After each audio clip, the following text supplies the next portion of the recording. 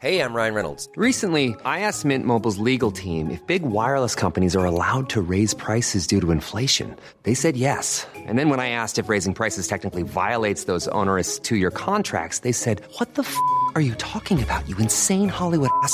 So to recap, we're cutting the price of Mint Unlimited from $30 a month to just $15 a month. Give it a try at mintmobile.com/switch. $45 up front for 3 months plus taxes and fees. Promo rate for new customers for limited time. Unlimited more than 40 gigabytes per month. Slows full terms at mintmobile.com. Finding your perfect home was hard, but thanks to Burrow, furnishing it has never been easier. Burrow's easy-to-assemble modular sofas and sectionals are made from premium, durable materials, including stain and scratch-resistant fabrics. So they're not just comfortable and stylish, they're built to last. Plus, every single Burrow order ships free right to your door. Right now, get 15% off your first order at burrow.com/ACAST. That's 15% off at burrow.com/ACAST.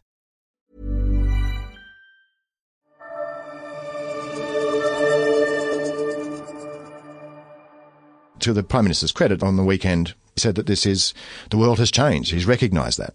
And I think that's the language that we need to start communicating as the body politic, that this is inevitable now. It's going to happen. And if we sit on our hands and then sit on our feet, our economy is going to be smashed.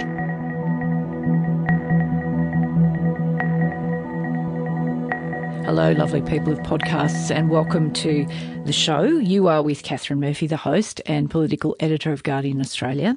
And in the pod cave in Canberra with me this week is one of my favourite people on the planet and a fellow veteran of what would we call it, Erwin? The climate war torture or something? Exactly, I don't know. the climate war torture. Exactly. Yeah. That we are, yes, a fellow veteran of climate war torture. Yeah. Erwin has kicked around climate change policy for 30 years? Yeah, must be. Yeah. Scary for both of us, really. Yes. Because that means that puts a date on how long I've kicked around too. Anyway, That's right. Anyway, Erwin is very much an expert in this subject and has played a number of roles behind the scenes as Australia has struggled to, well, let's not even go there. Currently, he is with the Investor Group on Climate Change and he is the policy director there. Just before we get into the substance of the conversation, you might tell the listeners, Erwin, what is the Investor Group on Climate Change? What is that? Well, it's an industry association and we represent about $2 trillion of assets under management, which is largely super funds, big fund managers. And to give that a bit of context, like the super industry in Australia is about 2.8 trillion. We have about 2 trillion of that, both retail funds, industry funds. And it was really set up 16 years ago because that's when investors really started to think about what climate change meant for their investment portfolios. And since then, it's evolved incredibly rapidly. And our role is really to translate what the investment community is seeing to government, translate what government wants to see back to the investment community, but also to work with investors about how we actually grapple with this really challenging problem. Like it's, how do we get to net zero emissions? How do we increase ambition to 2030? Yep. So we work a lot with our investors about how they can actually play a positive role in that transition. Yeah, and we'll get back to that. But first of all, I want to set the scene because a lot of listeners will know that this is a very big week in climate change globally.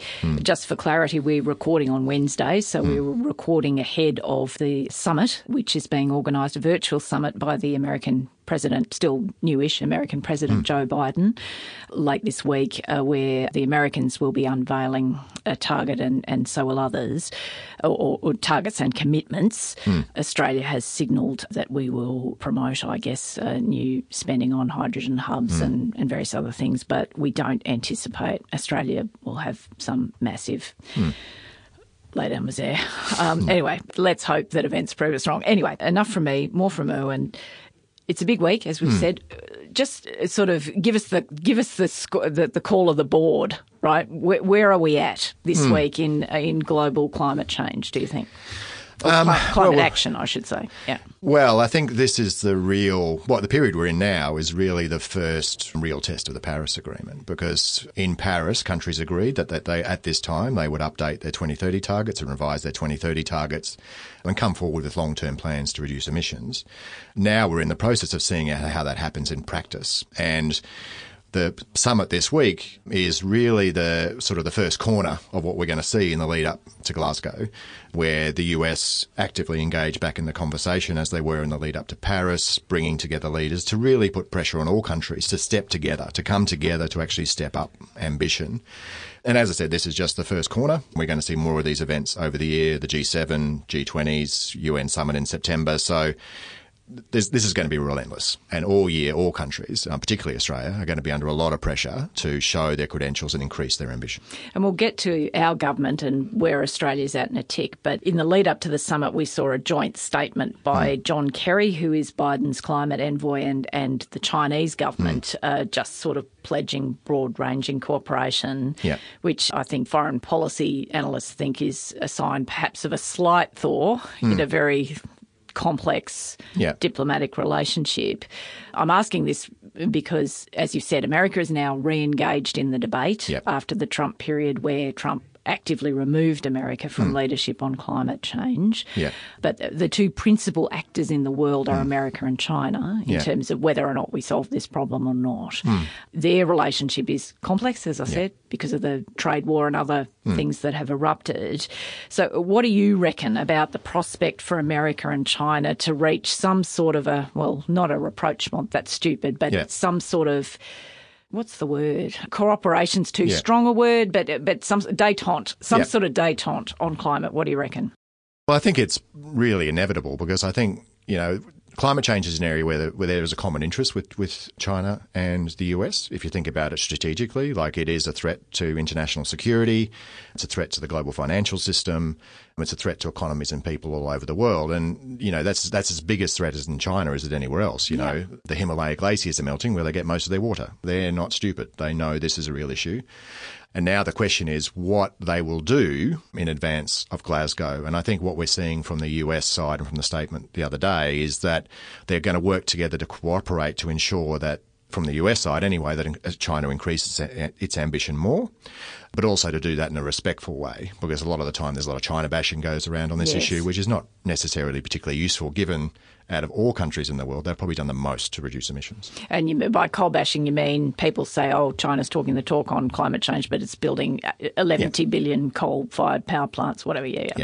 Okay, so let's come home and look at our own government and where our own government is situated with the sort of enlivening of the global climate action dynamic. So what's your analysis or assessment of where Australia sits right at the moment? Well, in terms of where we sit in terms of our emissions targets, they're relatively weak. I don't think, but despite what the government says, that any internal, external analysis that's independent would assess anything else.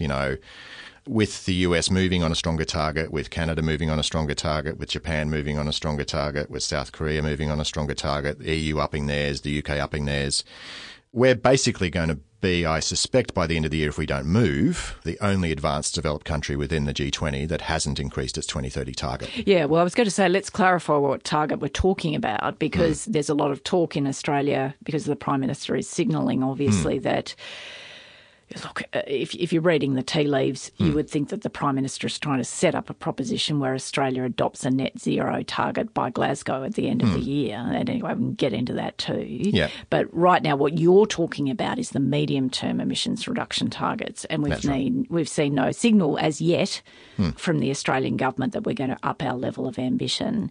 And look, for people who are listening who are not as obsessed with this debate as you and I are, what's the importance of the medium-term target? Why does that matter? Well, it really matters from, I'll just give you an example from an investor's point of view, because the long-term target matters because it sends a long-term signal. Investors are managing long-term assets for 40 to 50 years, so that signal is really important.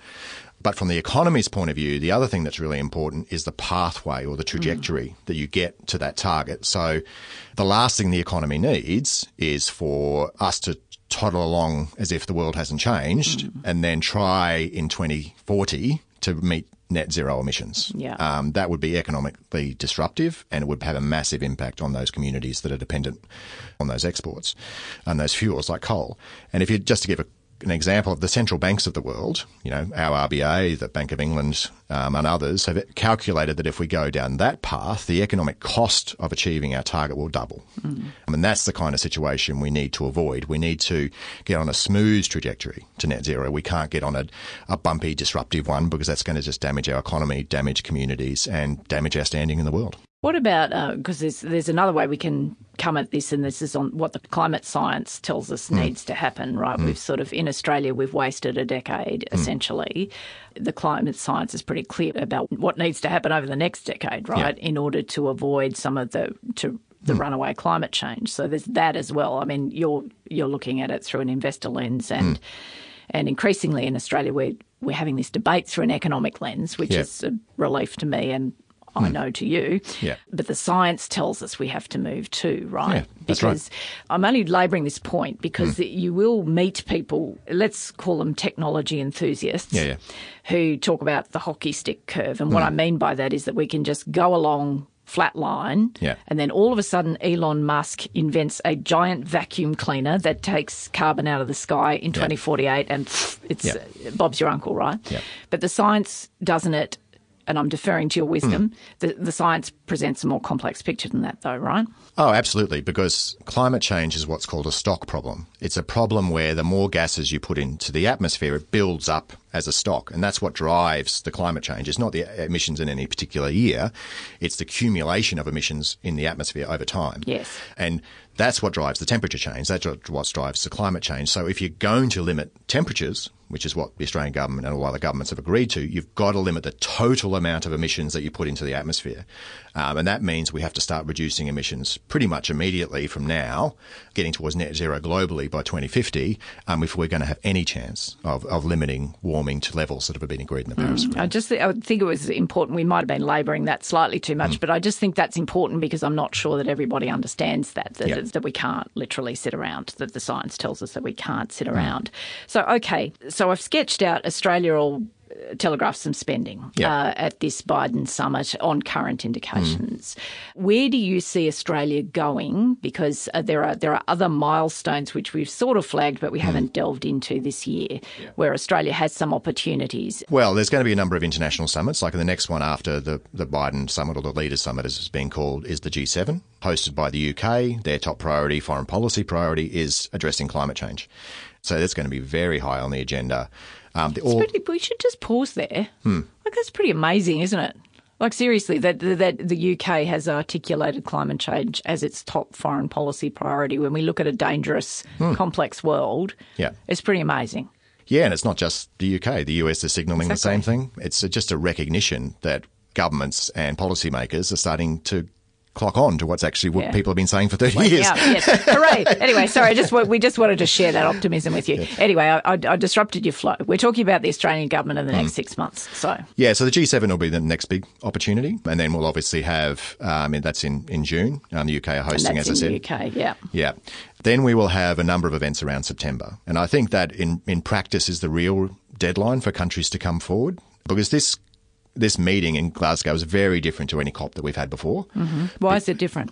Because in the past we've been negotiating agreements. Like the Paris rulebook has pretty much been done. There are a few technical issues that need to be sorted out and some key negotiating points that need to be sorted out, but there's very few. We basically have the agreement. We've got the rulebook. So governments aren't turning up to negotiate something new. What they're turning up to do is show that they're serious about achieving the objectives of the Paris Agreement. And this is how the Paris Agreement was always designed to work. You come forward every 5 years and say to the international community, this is the effort I'm making. The international community says, not good enough, and pressure is built. And this is what we're seeing over this year. The other thing, a really important point, which is also lost in Australian politics at times, is this process is going to start in about 3 years' time again. So it's not this. Whoever is in government in 3 years, it's going to be faced with exactly the same problem.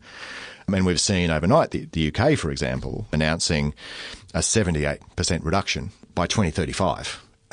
And that's the next step that's going to happen again. We're going to have to come back in 3 or 4 years' time and say to the international community what we're going to do in 2035 and how we're going to demonstrate that we're going to get to net zero emissions. And September, because the COP isn't until November, That's for right. people who don't understand how international climate negotiations work, why is September the focus? Well, I think my expectation is that the US government will host another summit around that time. Because I think the US know that because of what happened under the Trump administration, they've got to give some countries some slack because they themselves have a credibility problem. So they need to build up their own credibility, that they're serious about their action, they're doing things domestically to show to the international community that they are actually walking the walk. So I expect by September is really where the real deadline that the US have in mind, and that won't be just for Australia, that will be for China and India as well. At that time, we've also got the UN General Assembly, and we've also got a traditional what's called New York Climate Week, where you get non-state actors from all over the world descending on New York to talk about the actions that the rest of the real world is doing. It's pretty amazing in that week in New York. Yes, that is a pretty amazing time. Anyway, okay, so pressure being brought to Australia, right? We can see that, and we can see that the Prime Minister at glacial pace is starting to move. But I guess the question I have is all of the actions speak to an Australian government that is facing external pressure from some of our key allies in order to not be idiots on climate change, right? But obviously foreign policy relationships are complex. They're multidimensional. I guess a question I've had in the back of my mind really since the election of President Biden has been how much the Americans will push us when push comes to shove, right? Obviously, like there is the election of Biden is a boon for climate action. There is absolutely no doubt about that. But Australia and America's relationship is deep, is complicated. You know, the Americans, I suspect, will rely on Australian insights to help them manage their relationship with China. You know, we're eyes in the region for America, right, without overstating our status. So what, as a person who's watched this for 30 years, do we think the Americans are really going to turn the screws on Australia? I think they will, and I think the British will and the EU will. We're already seeing it with the trade negotiations with the EU. They're pulling that lever. You know, this is not going to go away. We're seeing in Japan, they're currently investigating whether to put a tariff on the border for imports of highly intensive products. Like, this issue is not going away. And I think at the end of the day, it's really a question for the government, because my expectation is probably by the end of the year, we will have seen most, if not all, other advanced economies like Australia coming forward and strengthening their 2030 target. Does Australia really want to be the only country not doing that? That's the real question for the government. Yeah, absolutely. Let's track to the investment community, which is now where you're situated, where your efforts are situated. Give listeners a sort of broad sense of where the investment community domestically is at in their heads about climate change, where it sits on their hierarchy of priorities, how it influences decisions. And obviously investors work in a global context, particularly your folks, but also in a domestic context. So policy informs decision making. So let's just wander happily around the investment community and share a few observations about where they're at. Well, I think the first thing I would say is that climate change is now a central consideration for many mainstream, or if not all mainstream, large investment decisions. And that's really evolved from a few things. One is that when Paris was signed, it set a huge market signal. It was the first comprehensive global agreement that committed to achieve net zero emissions. And that's a huge market signal, which then investors, because they're long term, they've got to think about 2050, think, what does that mean for our portfolio? So they started to run the numbers as investors do. And they sort of realised that, actually, we've got a whole bunch of stocks in fossil fuel companies, or we've got a whole bunch of assets in fossil fuels, which don't look very good in the long term. The other thing that's also happened is that the financial regulators globally have become much more active, because they recognise that climate change is not only a risk to individual investments, it's a risk to the global economy. And again, the central banks projected just last year that, you know, and they said this is probably an underestimate, that climate change could knock 25% off GDP. And that is a huge economic shift. So if you think of COVID, it was 6. Yes, I just sort of, my blood just slightly ran cold there for a moment. Yeah. Yes. So, and that's sort of that then, because now the financial regulators, because their mandate is to maintain financial stability, improve the economy, they're working now with the investment community to actually make sure that investors are adequately putting those risks into their balance sheets. And there's also sort of been activity at the shareholder level too, hasn't there? It's sort of like all of these things seem to be happening simultaneously. It's sort of like businesses switched on. Yeah. Regulators are becoming more vocal, even, in some instances, like directly contradicting elected governments in the sense of what the urgency of the task. Yeah. But also we've seen across the board in a lot of companies, big companies, shareholders getting active, bringing up resolutions to executives saying, hey, guys, how sustainable is this whole, thing? Is this a house of cards? Like how important is that sort of activity? Well, I think it's actually probably been the biggest development in climate policy globally in the last few years, to be honest. And I'll just give you one example. So Climate Action 100, which we work with, is a collaboration of investors globally. And I'll put some eye-watering numbers out there. So it captures about $70 trillion of assets under management, which is over half of global assets under management. To put that in context, the Australian economy is only $1.2 trillion. This is a lot of money. Yeah. And what those investors are doing is actively engaging with companies because they want those companies to succeed. And the only way those companies can succeed is if they transition to net zero emissions. So we've seen investors become much more active in engaging with boards, shareholder resolutions, all the tools that they have to influence the companies that they ultimately own. Because at the end of the day, an investor there's a legal obligation to deliver a long-term return to if your superannuation. Yes. They want that to be, they want you that you have to make sure you retire with dignity with all their power. Yes. And their biggest lever in some respects is the ownership of BHP, Rio Tinto. Yes. And that's why, ultimately that's been the driver of why all of these companies have committed to net zero emissions. Yeah, because let's unpack that a bit again, because this will be like Mars for some people in terms of how this all fits together. But the story you're telling is that big pension funds, big super funds, because they, in effect, they have major stakes in big corporations. Yeah. They are driving behaviour in fossil fuel companies like BHP. They are, in essence, saying to BHP, guys, where are we going to be in 50 years, right? Yeah. And so that's a whole dynamic that's been playing out, and we've seen that in the fossil fuel industry in Australia in terms of the diversification that's starting to happen and all of that sort of stuff, right? So all of these things kind of fit together. What about, so obviously the investor community in Australia has been, like you and I, tied to the climate business for 20 years without really clear policy signals, without, with rules of the road that appear and then disappear, with a hyper-partisan political debate that, sort of makes CEOs grab the smelling salts and hide under their tables, right? Because the Australian business community doesn't like being involved in fisticuffs in the public domain, right? But how is that? Some of them anyway. That's true. Until they do, in which case they're loud and ever present. Yes. Anyway, but setting that to one side, right? So how is the cluster cuss impacting investment behaviour in Australia? Well, I'll give you a couple of examples because, as you say, long-term investors need stability, need to be able to actually show that they can get good returns for their superannuation members. And what we're seeing basically is global capital because this is all global. Our investors in Australia would love to invest in Australia, but at the end of the day, if they get a better deal in another country, it's their obligation to go and take that deal. Yes. So that's essentially what we're seeing, where because of the policy settings, like some of our biggest funds have no renewable assets in Australia, but they've got a lot in Europe and they've got a lot in North America.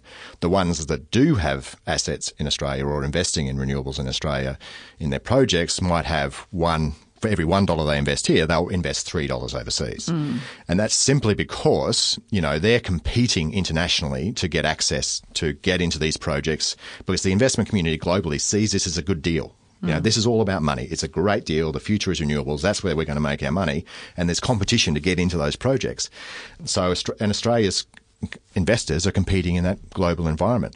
The other interesting thing that's emerging is because of the reputation that we built up over the last 3 decades internationally as not a particularly stable or constructive player internationally, it's damaging our reputation. Well, that's the thing. It's sort of like when we say this, it can sound a bit hyperbolic, right? But the sort of money you're dealing with, your people are dealing with, large, untethered money that can go all around the planet into whatever seems suitable or whatever seems a good bet. Yeah, it's sort of like surely like the level of investment risk in Australia would be very high because the last 15 years has been a succession of policy changes. That's right, yeah.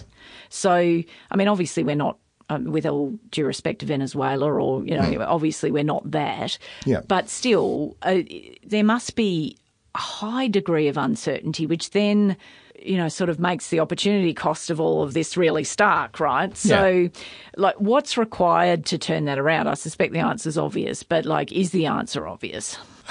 Well, the first thing we need to do is start catching up with the rest of the world, and that means our emissions targets in the short term. The other thing we do need is, we've said it for so many times, I feel bad about saying it. We need some bipartisanship, because you need stability in policy. You need predictability in policy. And we have none of that at the moment because of the torturous climate wars we've had. That said, we are actually seeing it at a state level. Some good policies emerge, which are exciting investors, like the New South Wales Energy Plan, for example, is because it's got clarity on the direction, it's got clarity on the investment needs, it's got clarity on the objectives. Investors are prepared to look at it and think about how they can be part of that game. So, the answer is, stability and bipartisanship. But, if we think about how bad things have been, the positives of the current situation are Biden's invigorated the global process. Global capital's already made its bet. It's already cast its bet on the direction. That's happening. That will roll out either in a stable way or in a chaotic way.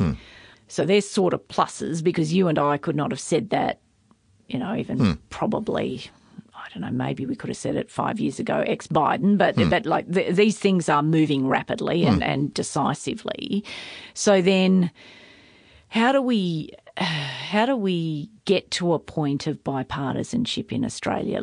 Obviously, this is not a question for you to answer. This is a question for political actors to answer. But how do we do it? Because there's a complexity associated with doing it, in that the Liberal and National parties have spent the best part of a decade telling the country that climate action is terrible for their material well-being, that there's a cost and it's too high and there's too much dislocation.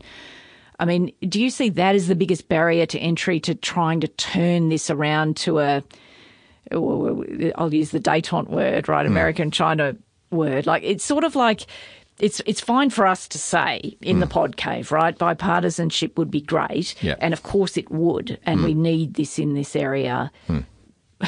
Well, it's the foundation of progress, right, in this area. But then how do you do it when people have records of things that they've said in the past? Well, that's a difficult political question, but I think one thing I did want to clarify just before I jumped into that was this was happening before Biden was elected. Yes, that is true. The UK it's been their foreign policy priority for a long time. UK, Europeans. Japan had already committed to net zero emissions. South Korea had already committed to net zero emissions. China had already committed to net zero emissions. So, and I think that's one of the other things that's different this time, other than what the things you've said, is we're seeing countries who traditionally have been, like us, relatively recalcitrant, like Japan, pivoting. And I think Japan's maybe a good example. What we saw from the new Prime Minister was immediately he came out and recognised and started to change the language. He started to talk about how this is a massive economic opportunity for Japan. It's a competitiveness issue for them. They're obviously very worried about China taking over and developing all these new technologies. So they've quite successfully pivoted. Of course, they had a new Prime Minister to do it, but that's the kind of leadership and language that we really need. And I think that fundamentally we really need to start being honest with people, because what is going to happen to our fossil fuel exports, whether it be coal or gas? They're not going to grow significantly. And in most cases, they're going to decline. And that's just because of the things we've talked about. Global capital markets are shifting. Countries are moving. And we've got to have an honest conversation with those communities about what is the real issue, because the transition's inevitable. And and to the Prime Minister's credit, on the weekend, or the other day, he said that the world has changed. He's recognised that. And I think that's the language that we need to start communicating as the body politic, that this is inevitable now. It's going to happen. And if we sit on our hands and sit on our feet, our economy is going to be smashed. How do you think, though, given what has been said in the past, that those particular communities who have been targeted, micro-targeted in terms of the negative messaging on climate action, how do you reckon they'll react to an alternate reality being put before them? Or do you think really that they were alive to the complexities all along? Well, it's hard to, I wasn't in some of those seats when the last campaign was being run, so I don't know exactly what was being said. But my experience with dealing with regional people, my family comes from the bush in Queensland, is that they're pretty practical people and they like people to be relatively honest. And my experience of dealing with the coal workers and the coal unions over the years has been very positive. So it requires, and I think we can have the conversation. The only thing that's stopping us from having the conversation is the hyper-political nature of that particular one point that is going to kill our coal industry. Whatever we do, it doesn't, we can't control our coal industry. No, and the coal industry, said, is already dead. It's just, it's heading for the end of its natural life, and it will be replaced by alternatives. But I guess that's because, look, people who work in politics, professional advisors in politics, politicians have told me many times over the years that repositioning is the hardest thing to do. It's an art in and of itself, moving from one point to another without appearing obviously to be a liar. You see what I mean? I do understand. I know I giggled because I'm not sure that anyone thinks the politicians aren't liars. No. And many lies, let's be clear, many lies have been told about this. A shameful level of lying has occurred here. Yeah. But it is, nonetheless, it's sort of it's the holy grail we can't reach unless someone finds a way to reposition in a way that preserves their credibility and preserves the capacity of politicians to reach an agreement that is in the national interest.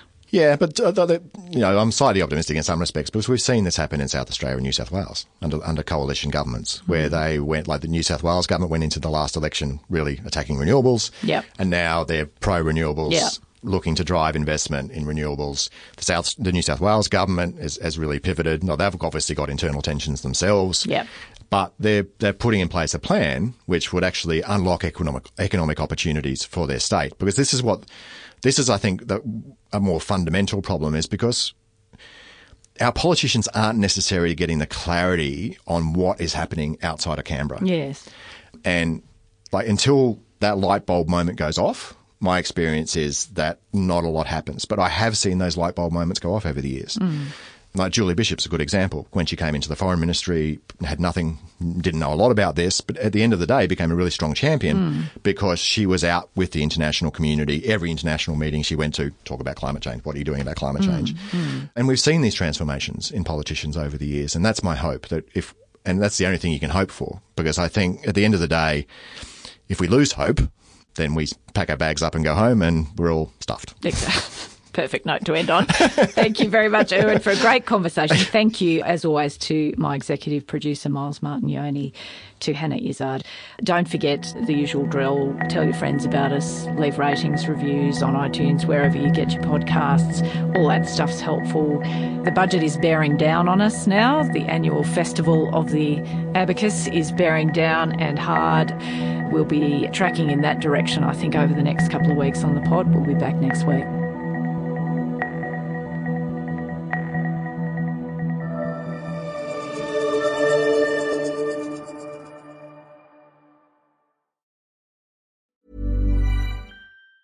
Tired of ads barging into your favorite news podcasts?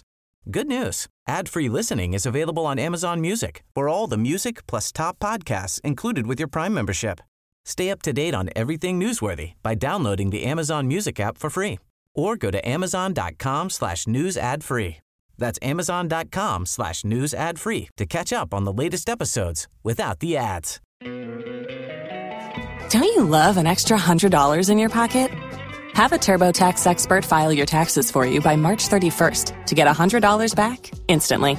Because no matter what moves you made last year, TurboTax makes them count. That means getting $100 back and 100% accurate taxes only from Intuit TurboTax. Must file by 3/31. Credit only applicable to federal filing fees with TurboTax full service. Offer can be modified or terminated at any time.